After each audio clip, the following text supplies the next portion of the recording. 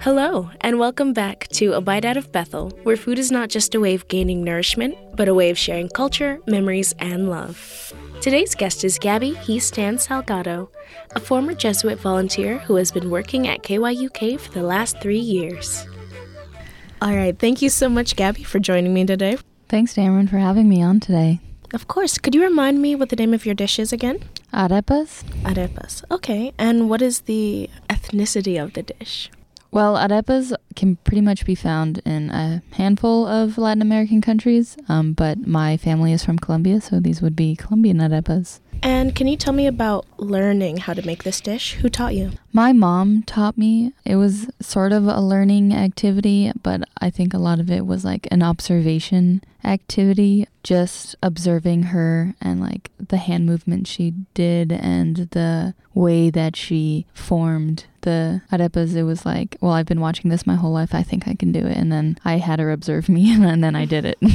Do you have any childhood memories surrounding this dish? Yeah, I was raised in Seattle around a lot of not Colombian people. So it was pretty much just me and my sister and my mom, and like my dad is a white dude from California. So my memories are very much like this was the one tie that I felt like we had outside of like speaking Spanish at home. It was food, and I feel like that is the same for a lot of people. And so also, like, a lot of Colombian food is, like, meat-based, and my sister and my mom are vegetarians, and so this was, like, the one food that we could really incorporate into everything. For a long time, it was very much, like, a special occasion thing. It's hard to find pan in Seattle, but it's gotten easier. Christmas dinners or Easter brunch or whatever, the kind of big occasions where we would have arepas, but as I grew up and got older, it became, like, an every Sunday kind of thing. So rather than having pancakes or, like, waffles, we would have arepas, and I wish I still did that. I just get lazy on Sundays. That sounds really sweet. It's nice that you were able to make something into like somewhat of a tradition. Can you tell me about your family and where they grew up? Feel free to talk more about your culture and ethnicity. Yeah, definitely. Let's start with my dad. He grew up in Northern California, just outside the Bay Area, so just outside San Francisco, around that area. And then he lived in Boston for a little bit, lived in Austria for a year, and then came to Seattle for school, and that's where he met my mom. And my mom was born in Colombia. She moved to this country when she was 4. They moved to New Jersey, where there's a surprisingly large Colombian population.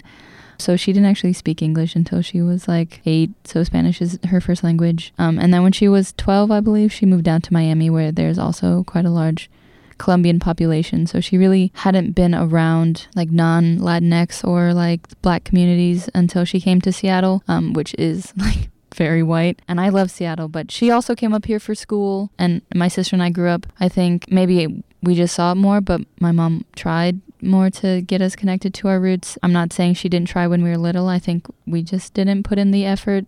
I know for a long time I like saw myself as white, and one day she was like, Gabby, you're not white. And I was like, oh yeah, I'm not. So I feel like I didn't put in the effort, and I think she did. And through food a lot, we're very far away from family, and I think that hindered a lot of things also. Like most of my family is either in California or in Miami, and so like not being around them and not having that culture to grow up around kind of at least set me back. Like I don't speak Spanish. I can understand it for the most part, but I don't know how to make sancocho, but you know, I would love to learn. I know my mom had a hard time in childhood, but I think she has deep ties to her, I mean, obviously to her Colombian roots and stuff. She hasn't been back to Colombia, but I think she would one day really like to go. And I would love to go also, just to experience that. She was really little when she came over, but I think it would be a fun experience. Little bonding trip, go back and see like where your mom grew up, really. Have you been to Colombia? I haven't. My sister was going to go a few years ago, but there was some like safety issues. But I think like as a unit, I think we, all three of us, would love to do that kind of thing. I feel like I can relate to not having ties in a your majority population, but I haven't known you for very long, but I think you're doing well. I don't know, you seem very in touch with yourself. I like to think so. I think in high school, like growing up again in Seattle, when I went to elementary school in like a majority black neighborhood. And when I went to middle school in like a majority Filipino, some Latinx, but mostly like Filipino community. And I was like, always like the white kid. That's how I came to identify. And then I went to high school and I was surrounded by a bunch of white kids and I got asked to join La Raza, and it felt wrong for me to be there, but I had like as much right to be there as like any other Latinx person. And then going to college, I found like a Latinx community within like the rugby community, and I think I was able to find my stride there. And I think that helped for me to come to the realization of like who I was, or like who I am, and like my culture and my identity and stuff. College was a great time to explore that, and I think that really helped. Wow. Sorry, going back to food. This kind of got off topic. I'm sorry. It did, but it's nice to hear, because I feel like I don't really have these kinds of talks with people here. Who usually prepares the food in your family? Definitely my mom, if we're talking like arepas. My mom or my sister. But if it's like arepas, it's going to be like my mom. We're with family, like my aunts and stuff. They'll all cook together. My aunt was a professional chef for a while, so she does that. I think one time my mom was like doing other cook prep and was like, okay, Gabby's gonna make arepas. Everyone like applauded me at the end, and I was like, because I was never like the cook in the family. It was like, oh, we need something to be cooked, Adriana or Beatrice is gonna do it. And I was just like, yeah, I'm not gonna do it. Charles and I are gonna sit over here and we're just gonna watch. When I hear pan, I think bread.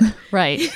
Pan is like, I want to say it's like a Venezuelan corn flour, and there's like different corn flours, and I'm not like an expert on this, but it's different from like masa, which you would use to make like corn tortillas in like Mexico, because of the way that they process the corn. How do you personally like to cook? Like, for instance, I absolutely abhor if somebody's not taking the lead on the dish, if I am preparing a dish and somebody who is clueless about the kitchen comes in and tries to help. I don't like it. I would say, and not to like minimalize anybody with OCD, but I'm a little OCD in the kitchen, and my roommates will tell you this, but I really don't like cooking with other people. I find it really annoying when people don't do what I want them to do, and I become kind of a B word in the kitchen. I'm way too controlling, but now my friends know that if Gabby's gonna cook, don't even try to help. They'll be like, you need any help, Gabby? I'm like, no, it's something I need to work on. What were foods that you grew up eating? My mom is very much a meal prepper. Or not a meal prepper, but like a menu prepper. And so we would have like sit down on Sundays and she'd be like, okay, what are we going to have for dinner this week? And it was a lot of like pasta. I love pasta. So that was not said in a bad way. I love pasta. Stir fries, a lot of beans and rice, a lot of soups, a lot of cheese. We didn't do a lot of milk, but a lot of cheese. Not a lot of traditional Colombian food, but a lot of good food, I would say. And then we would go down to Miami every few years and get some traditional Colombian food. And then we go back to Seattle and we'd eat our favorite dishes. Like I would just eat spaghetti by the plateful. Well, how did the foods you grew up eating compare to what you cook or eat now? I started cooking for myself my senior year of college, because that's when I lived off campus. And so I had to like refigure out my taste. And then coming to Bethel, I was on like a limited stipend, and so I ate what my community ate, and I didn't like tofu growing up, and now I make tofu for myself, and it's like I was missing out my whole life. I didn't like fish, even though I'm from Seattle, and then I moved to Bethel and had like a fresh silver right off the river, or some fresh king, and just having good fish changed my life.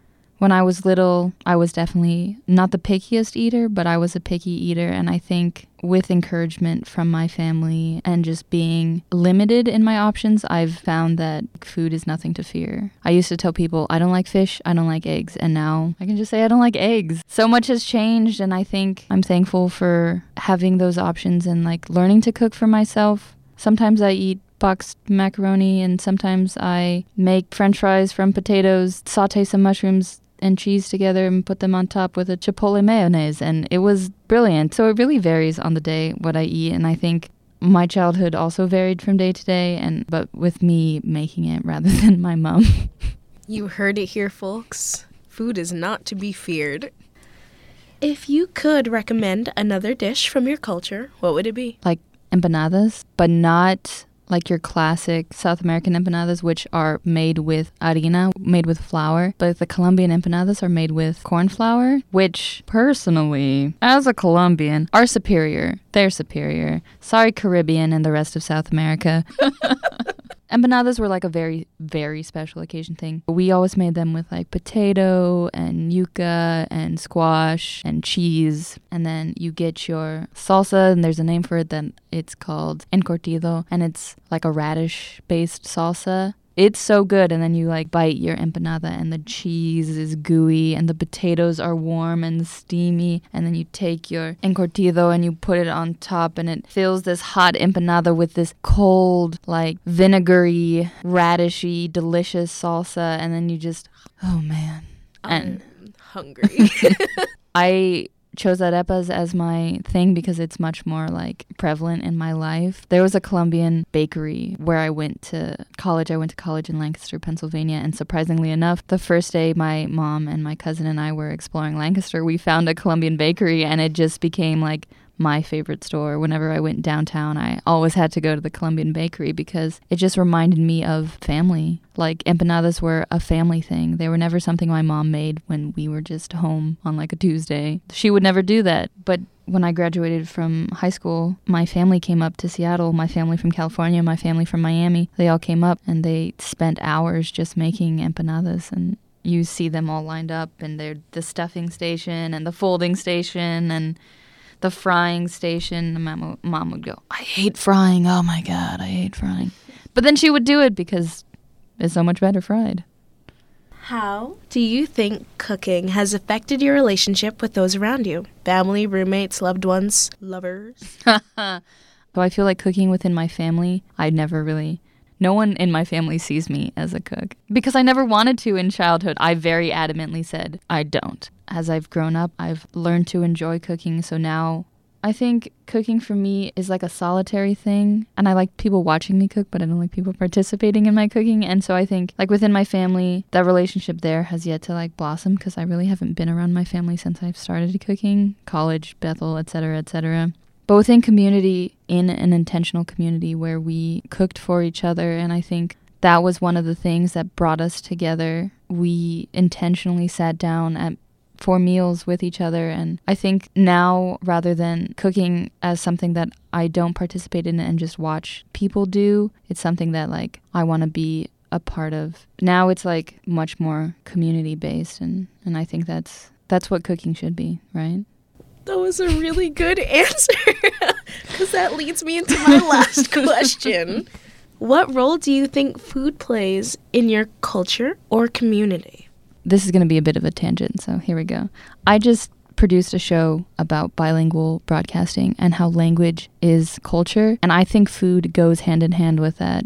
Food and language make up a culture. You can't have something that doesn't have those two. Even if you're just like a white dude from Northern California. Sorry, Charles. He has food that he grew up with, and there's such a connection there, and that's what he knows, and that's what he loves. And my father, he would talk about his mom's apple pie, and I never got to meet my grandma on that side, but he like raves about it. And then he also like made fried cheese before fried cheese was a thing, and it's just like something that everyone has, or ideally that everyone has, this culture behind food. And I think it's so important. And unfortunately, I wasn't raised around a lot of Colombian people, but my mom kept that culture alive, not only through language, but through food. And I think that was really important to her and really stood out to my sister and I. And then moving away from home, I was able to keep that alive